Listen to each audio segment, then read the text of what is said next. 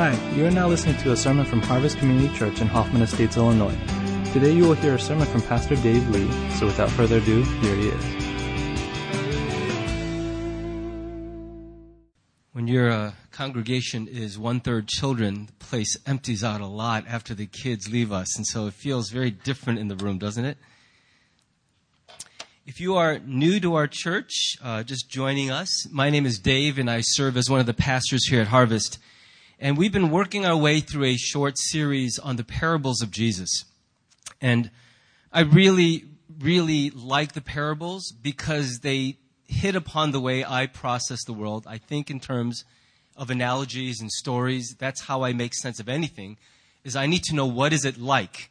And once I figure out what it's like, then I begin to understand it, and I can go on from there. And so I appreciate that Jesus really taught very often in this form, and it speaks to my heart. I'm also grateful for the Apostle Paul, who didn't have any time for stories. He just told it like it was, and he gave you nice outlines and principles, and I think we need both sides of teaching in the kingdom. I want to read for you today from Matthew chapter 13, verses 24 to 30, and 36 to 43. It says this: He put another parable before them, saying, "The kingdom of heaven may be compared to a man who sowed good seed in his field.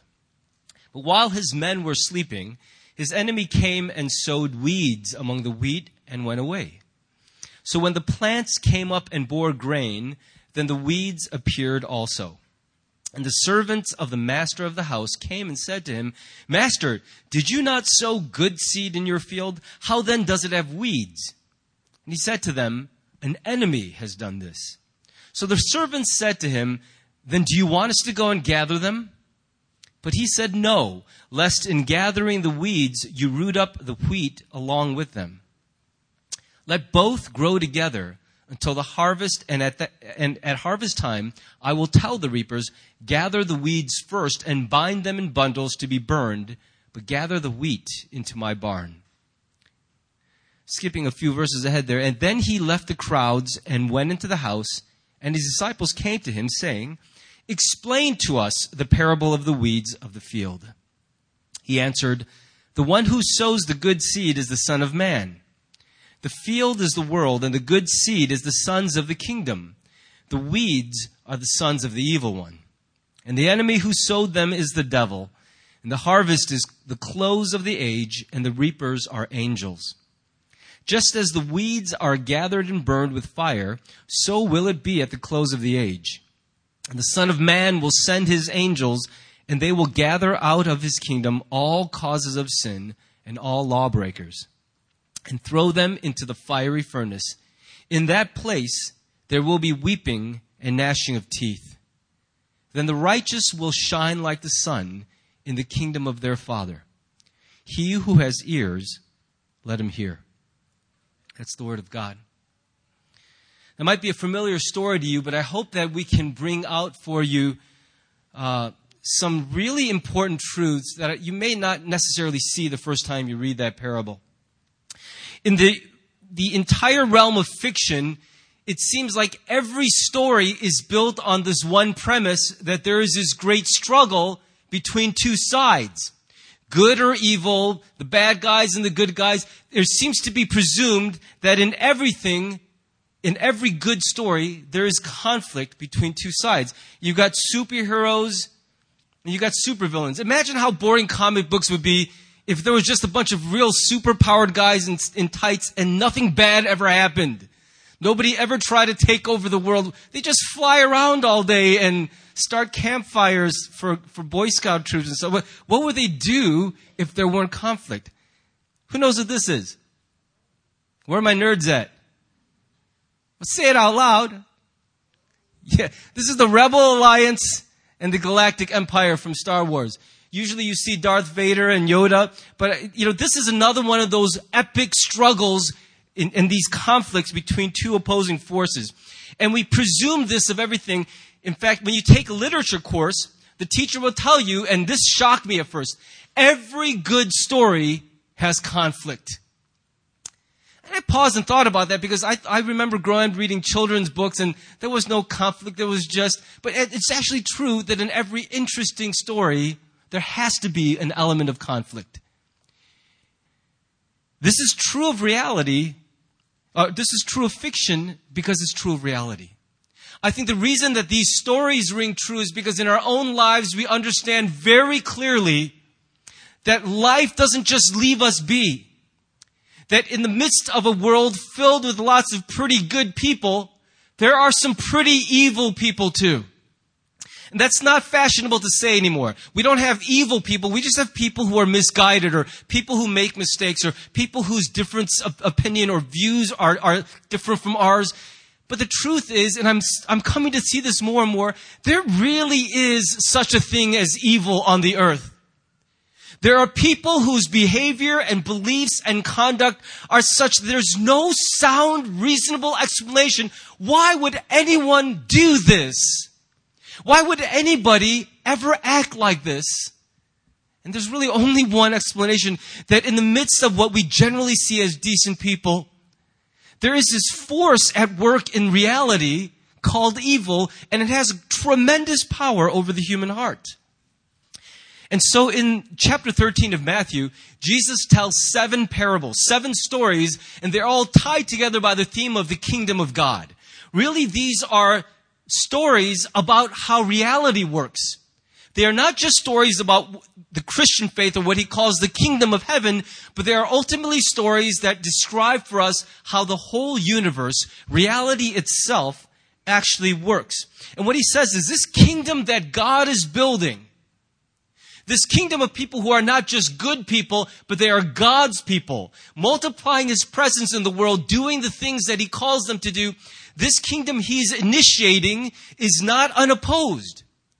We have this naive view of the world that really we're just people. Everybody's just squirrels trying to get a nut and live and let live and just don't shove your views down my throat. And why can't we all just get along? We have this idea, this really naive, childish idea that that's how life works. But the reality is that God's kingdom is actively opposed by another kingdom. That doesn't mean you have to think about people's heads spinning 360 and shooting pea soup and projectile vomit. That's not the expression of the other kingdom. But there is this reality that God's purposes don't march forward in the world unopposed. Do you know that's true? Every married couple tries to make it work. They stand at the altar to have a happy ever after. But we all know from our own experience and the experiences of those we care about that it doesn't always work out that way in true life, does it? That sometimes in the midst of trying to keep a family together, someone tears a family apart. In the midst of trying to keep societies together, businesses functioning, somebody steals, somebody kills. And you ask that question, why does this happen? Jesus is telling you, I'll tell you why this happens.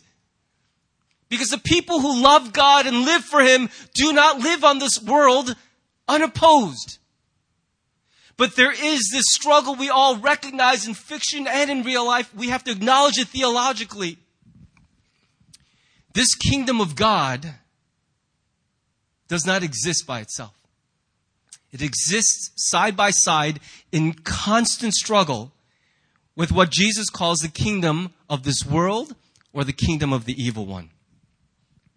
Let me paraphrase this parable quickly for us so that we don't get bogged down in the details, because it's the one of the few parables where Jesus himself explains it. And I just crack up reading commentators who are just, pontificating left and right about what could all this mean. And Jesus in some very clear ways told us, no, you don't get to say what each character in this story is. I'm telling you already what it is. I've actually read commentaries that were counter to what Jesus' own explanation of the parable is. And so I'm not as fancy or as smart as all those guys. I'm a simpleton. I'm going to just point out what I believe Jesus said in the story, and we'll start with that. I'm going to take it on faith that that's what he meant. In this story, a man who's a landowner, a farmer, plants some good seed. Presumably he's growing wheat in this field. That's a good thing to grow when your diet depends on breads. And so he's growing wheat. But in the middle of the night, this is when most bad things happen, sneaking around under cover of darkness, not wanting to be discovered. That should be a signal unto itself that something's messed up. But in the cover of night, an enemy comes and he plants weeds in the middle of his enemy's field. Now, this was an actual crime that took place in the ancient world of Jesus' day. It was, in fact, so common a crime that the Roman government had a specific law outlawing this, because people would do this out of spite or vengeance. Oh yeah? Well, we'll see how much you like it when you wake up tomorrow and your entire crop is riddled with parasitic weeds. And the reason you do this is to devalue or destroy somebody else's crop. And it would create devastation. For a lot of the ancient farmers, the difference between poverty and stability was one crop away. And so when you do this to somebody, it's not just a gag or a prank. It's a serious crime. And somebody intended in this story to do great harm to the work and the cause of the landowner who is in this story. Now, the Greek word that's used here for this weed is zizanion. We now identify that with something that some people call tares or others call a variation of darnel. In the general term, it's referred to as false wheat. The scientific name is, let me see if I can get this right, Lolium temulentum. Here's what it looks like. You can see why this would be a problem. Because in the early stages of growth, the two plants look almost identical.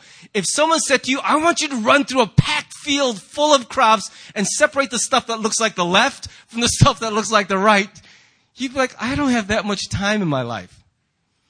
They look so similar, you just kind of look at it and go, well, and even if you can distinguish them, their root systems are so intertwined that by pulling one up, you're likely to pull up something else that you don't want to kill. And so this is why it was such a bad crime, is that once you did it, it was an almost irreversible kind of damage. Those two things are indistinguishable and are going to exist side by side until the crops reach maturity. And then one of them reveals themselves to be true wheat, because what do we eat in the wheat? You don't eat the stalk, you don't eat the leaves, you don't eat the... What you eat is the heads of grain on the top. That's the only part we're interested in, is you just want to eat that part. And so at the end, the wheat gloriously sprouts heads of wheat, the grains you want to eat, and the other stuff just kind of be like, well, we're almost there. We got most of the appearance intact, but the part that's really needed is missing. The part for which a farmer grows a crop is absent in the one crop versus the other. Now, the landowner's servants wake up in the morning. Somebody should have probably been posting guard, but that's a different story. And they say, Master, we have a problem. This is like that early morning phone call where someone goes, hey, we got a problem. You're like sort of excited and really scared at the same time. Oh, this is not going to be good. What's going on? And someone say, oh, the basement's flooded with water or whatever. The government just changed their laws and we're really up a creek. This is that kind of call. And they say, well, somebody discovered tons of weeds mixed in with all our wheat. What are we supposed to do? And the subtext seems to be, Master, are you just not a good farmer? Like, I thought you planted good seed. Did you not read the package well? Did you try to save a little money and get some blended mix? What's going on? And what the landowner in the story says, no, I'm not an idiot. I know what I planted, but an enemy did this.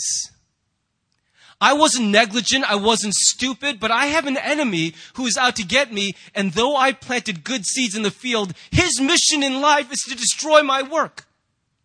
Everything he's motivated by is the opposite of what I'm trying to accomplish in my world. And so what Jesus is saying in this particular part of the story is, God has an agenda, and he has great power, and he starts the field growing, but he has an enemy whose sole objective it is to destroy the work of God in the same field. And thankfully, he identifies for us what every part of the story is. He tells us himself with his own words. Let me tell you what each character represents. The one who sows the good seed is God himself. It's me. And the field is not the church. It's not something else. It's the whole world. He's not talking about one subset of people.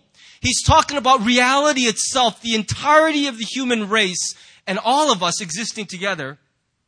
And then he says, the one who sows the weeds is the devil. In other words, we explain the presence of these things because God is opposed by an actual enemy. And then he says there are two kinds of crops in this field. There are the sons of the kingdom, which represent the wheat, and there are the sons of the evil one, which are the weeds. Now, like any kingdom, kingdoms take on the character and agenda of their king, don't they? And so you can understand that the kingdom of heaven will, if it's played out correctly, start to resemble what God is like. It will carry out the things God stands for. It will push forward the things that God values. That's the way it is. When you get to be king and unopposed in your authority, you get to create the kind of household or nation or company that you want. One of the things I've really valued about our story at Harvest is I didn't have to step into an inherited ministry. We began this ministry together in 1995 and got to forge the culture from start. We didn't have to fix a lot of bad habits, unlearn a lot of history. We got to decide together one day what kind of church we're going to be and build a culture together. That's been one of the great joys of pastoring this church. Excuse me. And so that's the beauty of when you get to run something, is that it starts to look like you. It starts to reveal what you're like. So the kingdom of God is all about the mercy of God, the great love of God, the righteousness of God, the justice of God.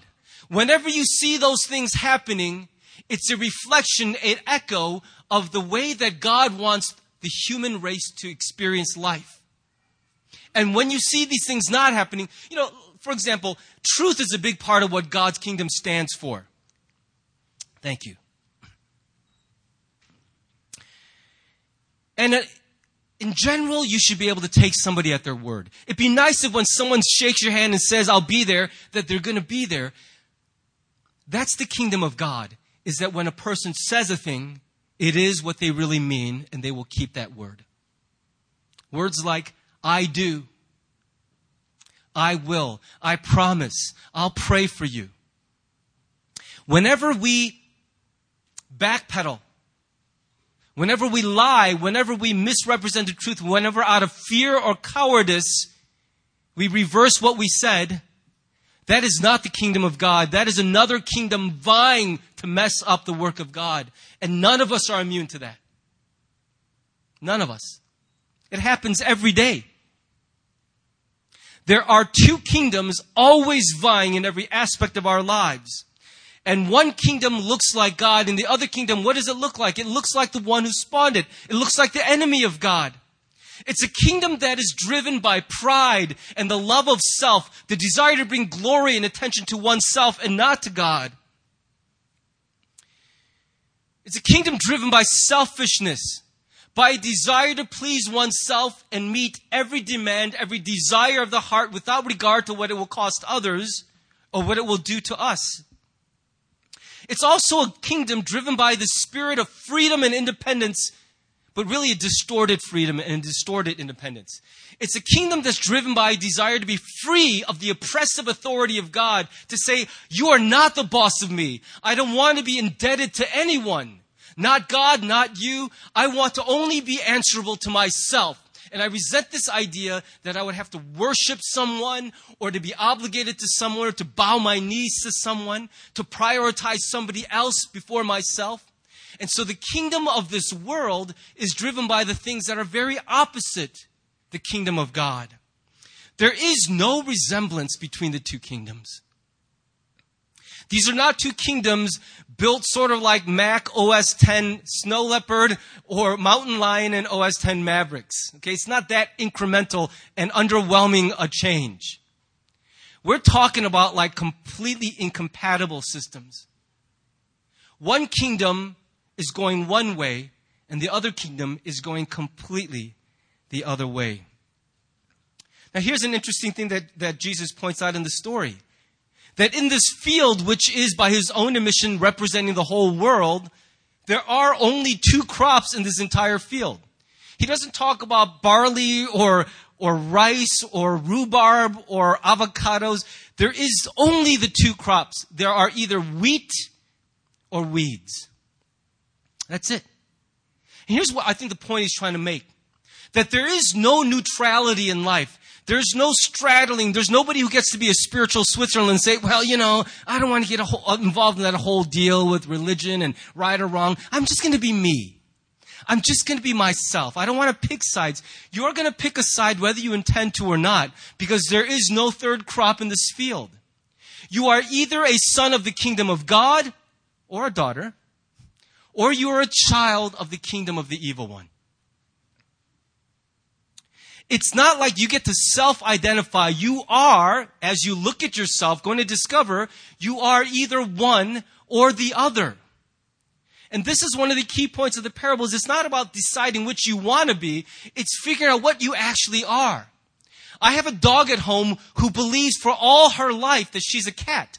There's nothing she does that distinguishes her behavior from that of a cat. I'm waiting for her to cough up her first hairball. This dog never once acted like a dog, acts like a cat. Does that make her a cat? Absolutely not. You are what you are, not just what you believe yourself to be, what you claim to be. There's such a thing as reality, truth. I know what I am, and if I'm honest, I'll look and see it. And what God says in this parable is you don't get to kind of pick sides and identify with one. You are either a son and daughter of one kingdom or a son and daughter of the other kingdom.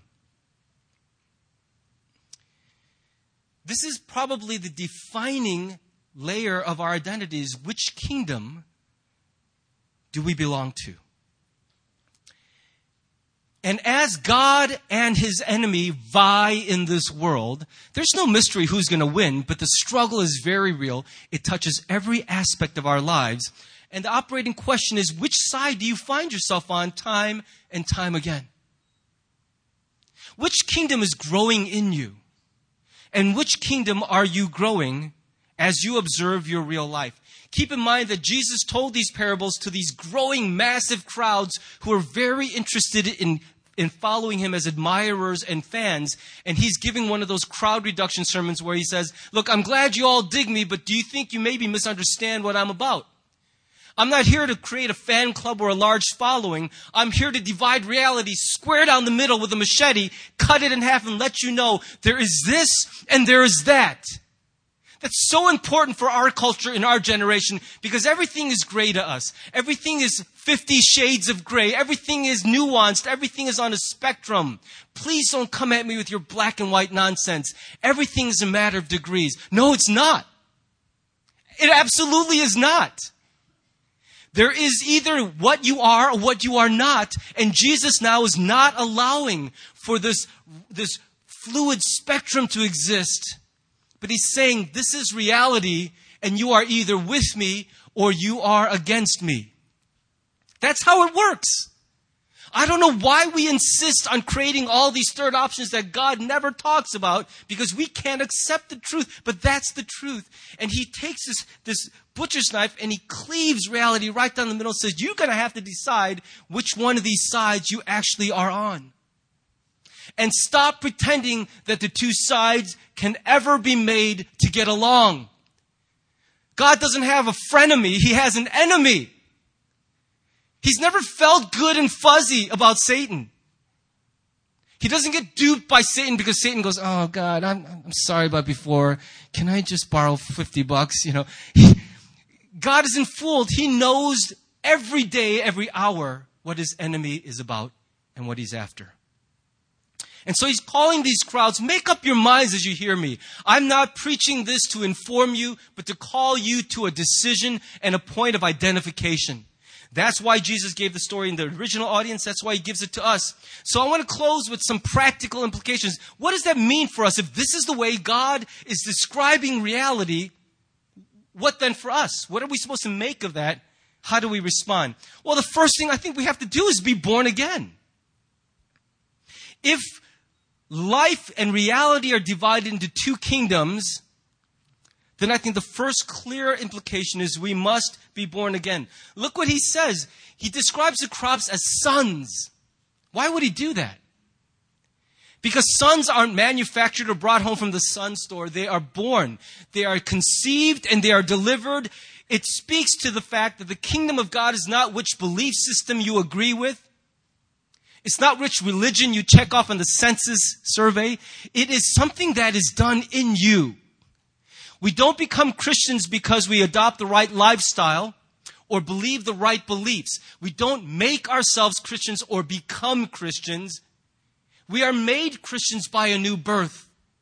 That if that doesn't happen, then you will strive to become mimickers of a religious system without the prerequisite life-gaining event happening in you. We become something like zombies who mimic the movements of the living but don't have the spark of life. Have you ever in church and in your Christian journey felt exactly like when you watch The Walking Dead, you see yourself spiritually and religiously? That's exactly how I feel. I can do all the stuff they do. Bread, wine, bulletin, offering. But somewhere inside, it's never once made you feel alive. If that's the case, then maybe you're operating on a misunderstanding of what makes a person a Christian from the start. It's not cultural. It's not because your parents brought you to church all your life. We become Christians when God makes a dead heart come to life. And that's why we are called to be born again. Listen to what Paul said in the beginning part of his letter to the Ephesians. And you were dead in the trespasses and sins in which you once walked, following the course of this world, following the prince of the power of the air, the spirit that is now at work in whom? The sons of disobedience, among whom we all once lived in the passions of our flesh, carrying out the desires of the body and the mind, and were by nature children of wrath like the rest of mankind. What Paul is adding to Jesus' parable is this. Every one of us was born into the sons as sons of the evil one. Every one of us, when we were born a weed. And somewhere along the way, God picked us up, pulled us out, and replanted us as wheat. In other words, it's a universal experience of the human condition to be born into the wrong kingdom. And that's why he says, if you want to be part of this kingdom, you can't just jump out and go, all right, I'm wheat now, everybody. You have to be reborn. Your very DNA has to be made different because you can't glue stick heads of grain to a darnel and make it into wheat. The weed is what it is because it can't help but be that. It is expressing its DNA. It has no choice. This is the right understanding of how a person becomes a Christian. And that's why Jesus, when he was speaking to a Pharisee named Nicodemus, told him, I tell you the truth, Nicodemus, unless you are born again, you cannot see the kingdom of God. What Jesus is saying to Nicodemus is, I did not come to make bad people good. I came to make dead people alive. And if you are not reborn, none of this will ever be a part of you, and you will never be a part of it. There is something profound and inward that must happen to cause a dead heart that hates God to suddenly develop a capacity to love and long for God. And that's not something that you just choose to do. God does it in us. It is His work. It is to this very Nicodemus that Jesus spoke the famous words of John 3:16.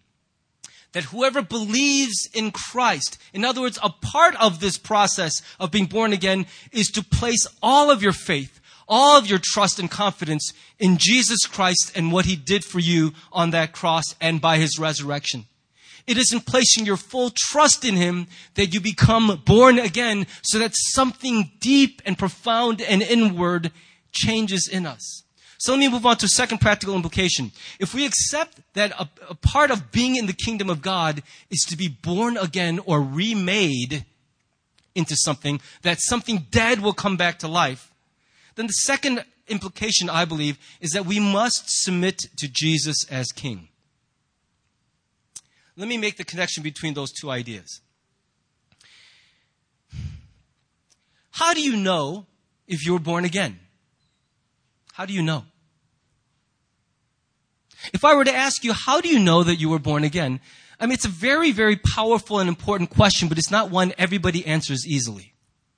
I love the way John Piper in his sermon, God's Great Mercy and Our New Birth, he, in his sermon, made a very interesting set of questions, and he explored this very thing. I just want to read it verbatim for you because I think it's ingenious. Here's what John Piper says. If I asked you, how do you know that you were born from your mother's womb, what would you answer? You would answer, I'm alive. I exist outside my mother's womb. I'm here, and that's right. And that is all the answer needed. You would not answer, I know I was born because I've got a birth certificate at home, or I know I was born because I did some historical research at a hospital in Chattanooga, Tennessee, and found a document with a little footprint on it that matches the curly lines on the bottom of my foot. Or I collected signed affidavits of 3 or 4 witnesses that saw my mother pregnant and soon after saw me in her arms. You would simply say, I know I was born because I am alive. But now suppose I asked an average evangelical churchgoer today, how do you know you were born again? How many would answer, because I am alive to God. I have a living hope. I have a living faith. I once had no spiritual life, and now I am alive spiritually with spiritual appetites and spiritual enjoyments. Once I was dead, and now I am alive in God. I know Him. I love Him. I trust Him. I hope in Him. I follow Him. The proof that I was born again is my life today. How many rather would answer, I know I was born again because I did what you must do to be born again. I asked Jesus into my heart. I prayed to receive Christ. I walked down an aisle and accepted Jesus. I have a card here in my wallet that I signed on June 6, 1952, where I pledged that Jesus is my Lord. Do you understand what Piper is getting at? He's simply saying this.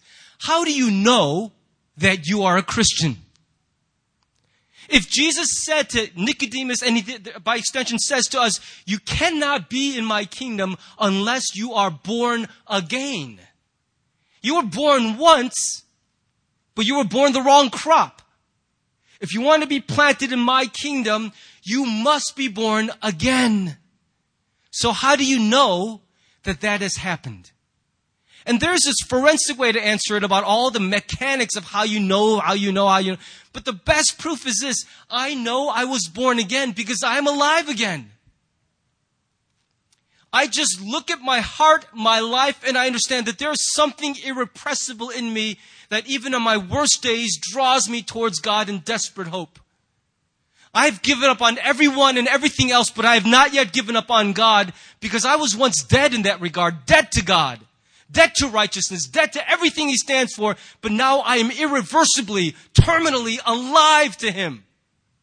I have no choice about the matter. I can't die inside because I've been reborn in Christ.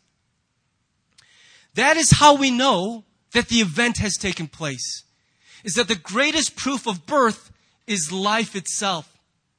And if you find that every day to be a Christian is a struggle with your culture, your morals, your values, your lifestyle, and somewhere inside you have yet to discover this reserve, this pulsing life force that puts joy in your heart even when things aren't going well. If that hasn't happened, could it be that you became a Christian by following a cultural script, but a very profound, important event in your soul never actually happened?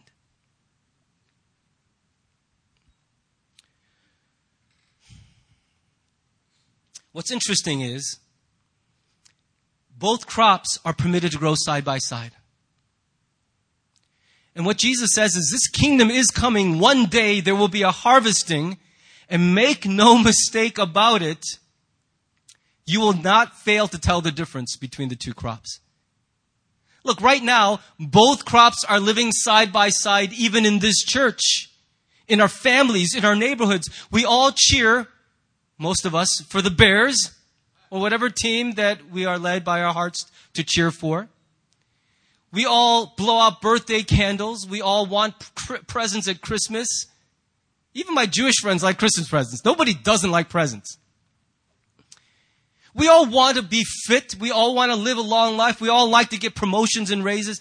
The truth is, there isn't that much difference in the way we experience life on the planet. It isn't like the sun shines on Christians and is cloudy for non-Christians.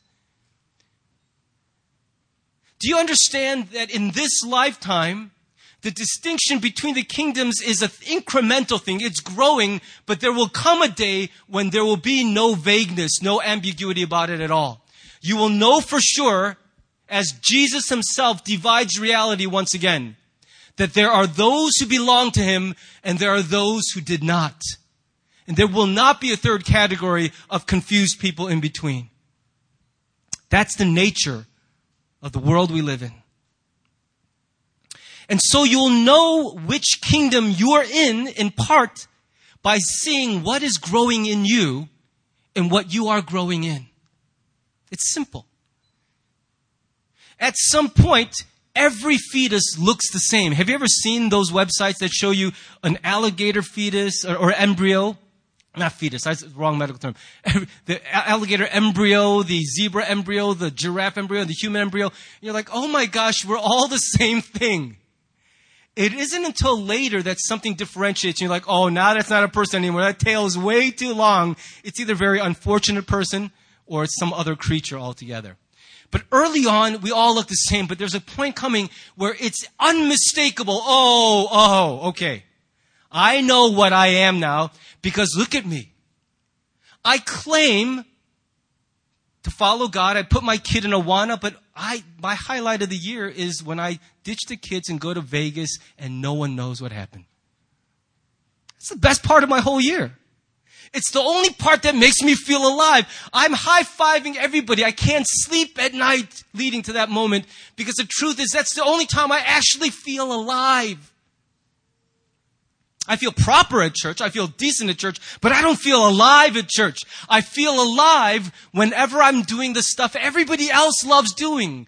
Those are the times I feel like myself. And that's how we begin to understand that maybe you got labeled with the wrong label when they were labeling crops.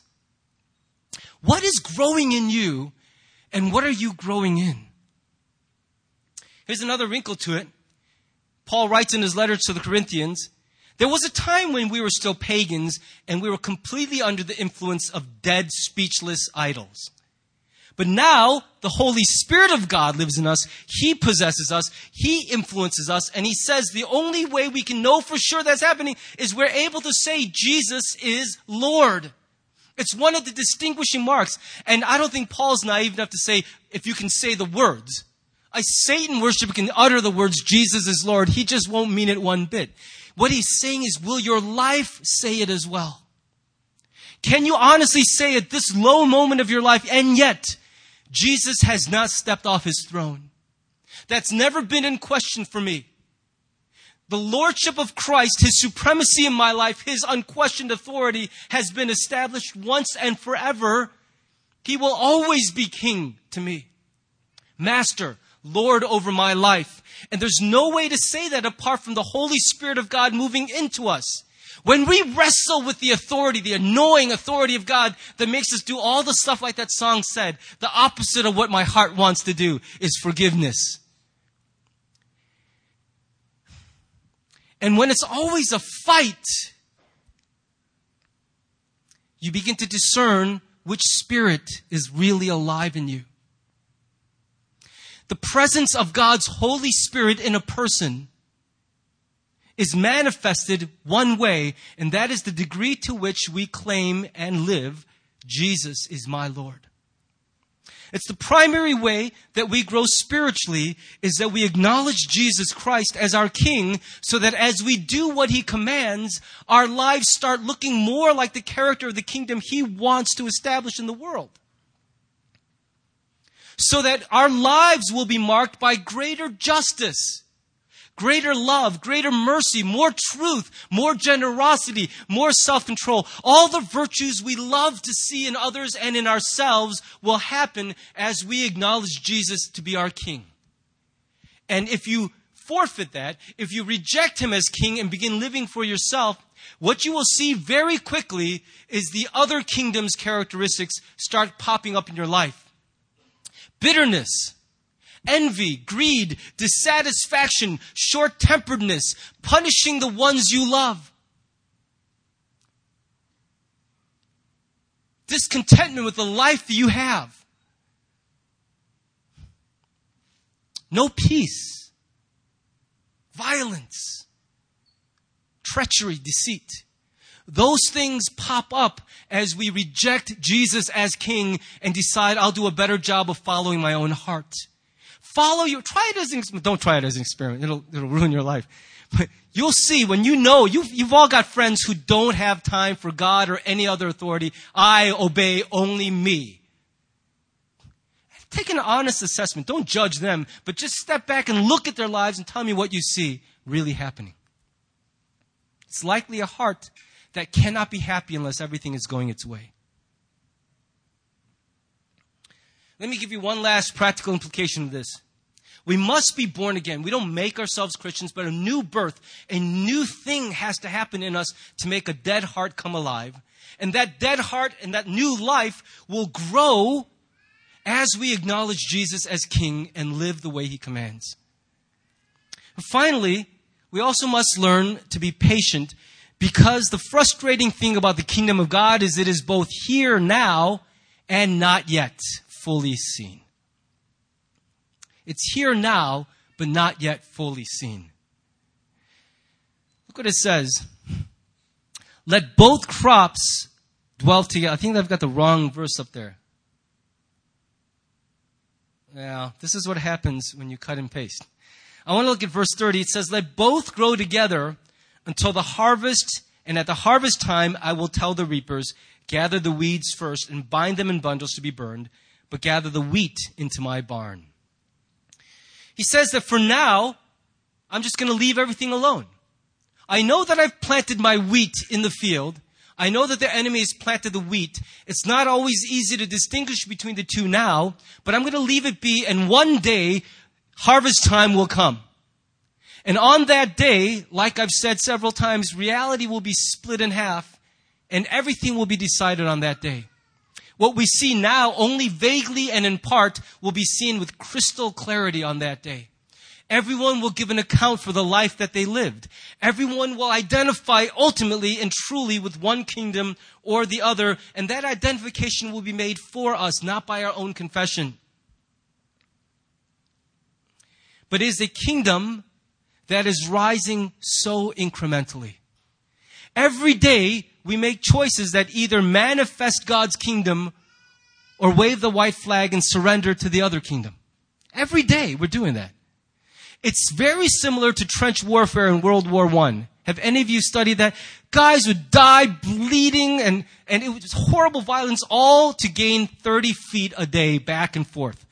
Men would die for another 100 feet, only to have other men die to lose another 150. And this was the nature of it, was everything happened right at the front, and it was this back and forth struggle day after day after day after day. That's the way it can often feel to live as a Christian in a fallen world where the kingdom of God is not yet fully seen. What does that mean for us practically? What it means for us practically is this. Not everybody who torments you or mistreats you will get justice now.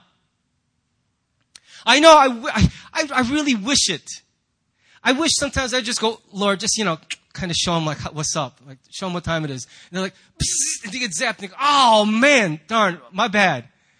I forgot you actually serve the one true living God, and I'm an idiot.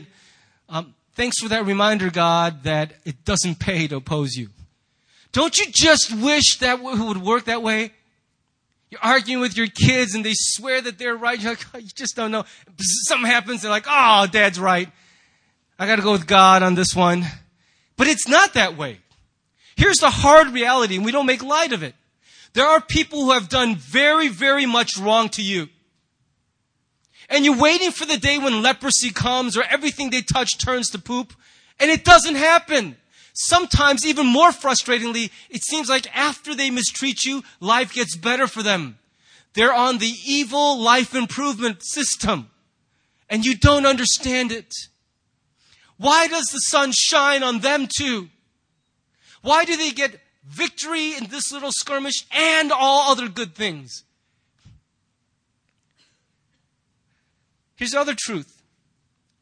Not every good thing you do will be recognized or acknowledged today either. Some of us have bled out for this kingdom.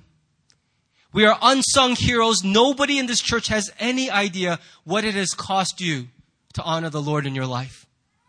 You're not the kind to stand up here and give a testimony, but God sees, and yet part of the frustration is no one has any idea. And you wonder, even if people don't acknowledge you, will God throw me a bone? I've worked so hard to be a good husband. Can I just have one good day where she treats me well? Just one good day. Please, God, just one. I don't need 100. I just need one. When will that day come? And 3, 4, 5 years pass and you're still waiting because this is a kingdom that isn't coming right away. Without patience, you will not see this kingdom in its fullness. Not every good change we fight for in this world will come to fruition as fast as we'd like it to. Some of us have worked tirelessly against illiteracy, poverty, disease, human suffering, injustice, trafficking, marital collapse, child neglect and abuse. We have worked so hard at these things, and yet what we find is nothing is changing. It feels like we're running on a treadmill, moving forward just to stand still. And we wonder, is it worth it to fight for godly things when nothing ever seems to change? And to all this, Jesus says, you have to have faith to live in this kingdom. There will be little victories you will see that will remind you God is at work. But this kingdom we live in and we live for will not be seen fully until one day harvest comes. And make no mistake, the fate of those who did not belong to God is very different than the fate of those who belong to Him. Look what it says. What is happening? He says, at the end of the age, all the sons of the evil ones, the weeds, who appeared to be in the same place as everyone else, but did not belong to the kingdom of heaven. They will be gathered up and thrown to a place, and it seems very punitive. It seems very like punishment oriented. They're going to get cast into fire. But the truth is this, they are getting the infinite, ultimate expression of the reality they long to live in. They are now facing in eternity exactly what they wanted, free of God, completely. He's no longer going to mess with them, bother them, tell them anything, dictate anything. For eternity, those who did not belong to Christ will get a chance to live out eternity free of God and everything God stands for. The world, the kingdom they will live in for eternity is the ultimate expression of every value, everything that this kingdom of the world stands for. It will be unbridled greed, unrestrained violence. It says of Satan in John chapter 8 that when he lies, he is speaking his native language. You will not even know what truth is anymore. No one will be kind. No one will be merciful. No one will serve another. No one will forgive. Every day you will be confronted with everything you've done wrong and reminded of it again and again. The torment of hell is that a person gets that freedom from God they thought they wanted. Get off of me. And he says, okay, you'll never have me or anything I stand for again. This is what hell is. It's the world people make away from God times 1,000,000. That is hell. We don't any longer get the illusion of all coexisting happily in the same field because what God says is every good thing that happened was my kingdom. Every act of kindness, every truth that was told was my kingdom all along. And today you are now cast forever into that other kingdom. He doesn't say that with glee. He's not vengeful in it.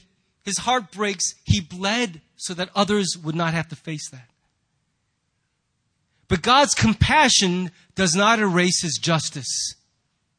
It doesn't erase His truth. This is how life works. This is what reality is. For those who remain His to the end, here's the glorious, victorious decree in Revelation 11 that the kingdom of the world has become the kingdom of our Lord and of his Christ, and he shall reign forever and ever. One day the justice that you longed for and did not see will come. The person who you could not convince of their sin will one day see with absolute clarity and eternal regret that you were right. You won't feel like dancing that day, but you will know that justice has been served. No one dodges justice forever. That is the promise of the return of Christ and of the harvest. You can dodge it only so long, but one day we will all give an account for our lives. And the wheat and the weeds will have very, very different destinies forever and ever. So I ask you the same question that was on Jesus' heart that day talking to the large crowds. Let's for the moment cast off this spell our world gives us that we're all just people and everything's so vanilla and everything is just whatever. And for a moment hear the voice of God that says, no. That is not at all the way it works. There is one kingdom that is mine and one kingdom that is my enemy's. And you today belong to one of those kingdoms. Which one is it? Which kingdom is growing in you? Which kingdom are you growing in? It's not about what you believe. It's not about the moral choices you make, but ultimately it's about the life that is bursting out of you. What does that life tell you? Before I wrap up, let me just give you this last thought. Peter lends us one other perspective on why the kingdom is so slow to arrive in its fullness. Is that the Lord is not slow in keeping his promise as some understand slowness. Instead, he is patient with you, not wanting anyone to perish, but everyone to come to repentance. That at the harvest, there is either yes or no, and lots of regret or lots of joy. There's no timeout, no pause, no redo. And so until the harvest comes, we have an opportunity ourselves to come to repentance, come home to the kingdom of heaven, and lead others to do that as well. It's one of the few reasons we can be thankful that the kingdom is slow in dawning in fullness, is that he gives us time to fully exercise the mercy and love of God in the lives of others. With that, I want to invite us just to bow our heads. Let's just pray briefly together.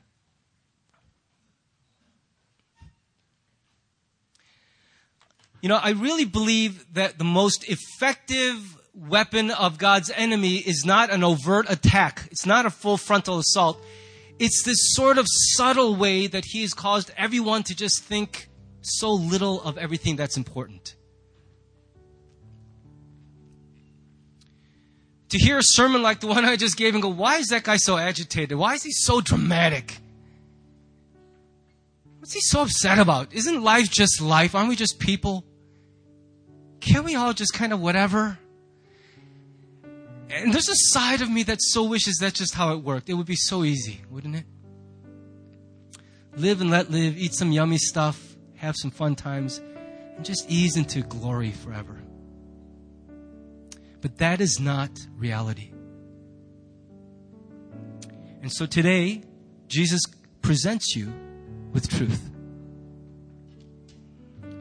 There is a kingdom that is his, and there is a kingdom that is his enemies. And he calls you to figure it out. Which kingdom are you in? Which birth are you living in? Which life courses through you? Don't answer that because of a historical event, a prayer you repeated in a camp in the summer of '86. Answer it by looking at your life today. Are you actually alive? That's how you know you're born again. Are you alive? If you're not, don't despair. You at least now know what the issue is. God loves to make dead things come to life. He will do it if you ask him. It's better to know you're dead and ask to be resurrected than to pretend you're alive only to find you're dead all along. So which is it going to be? I'm going to leave you to it. We'll pray together for a few minutes, and then we'll sing some songs, and I'll come back up and I'll close this out.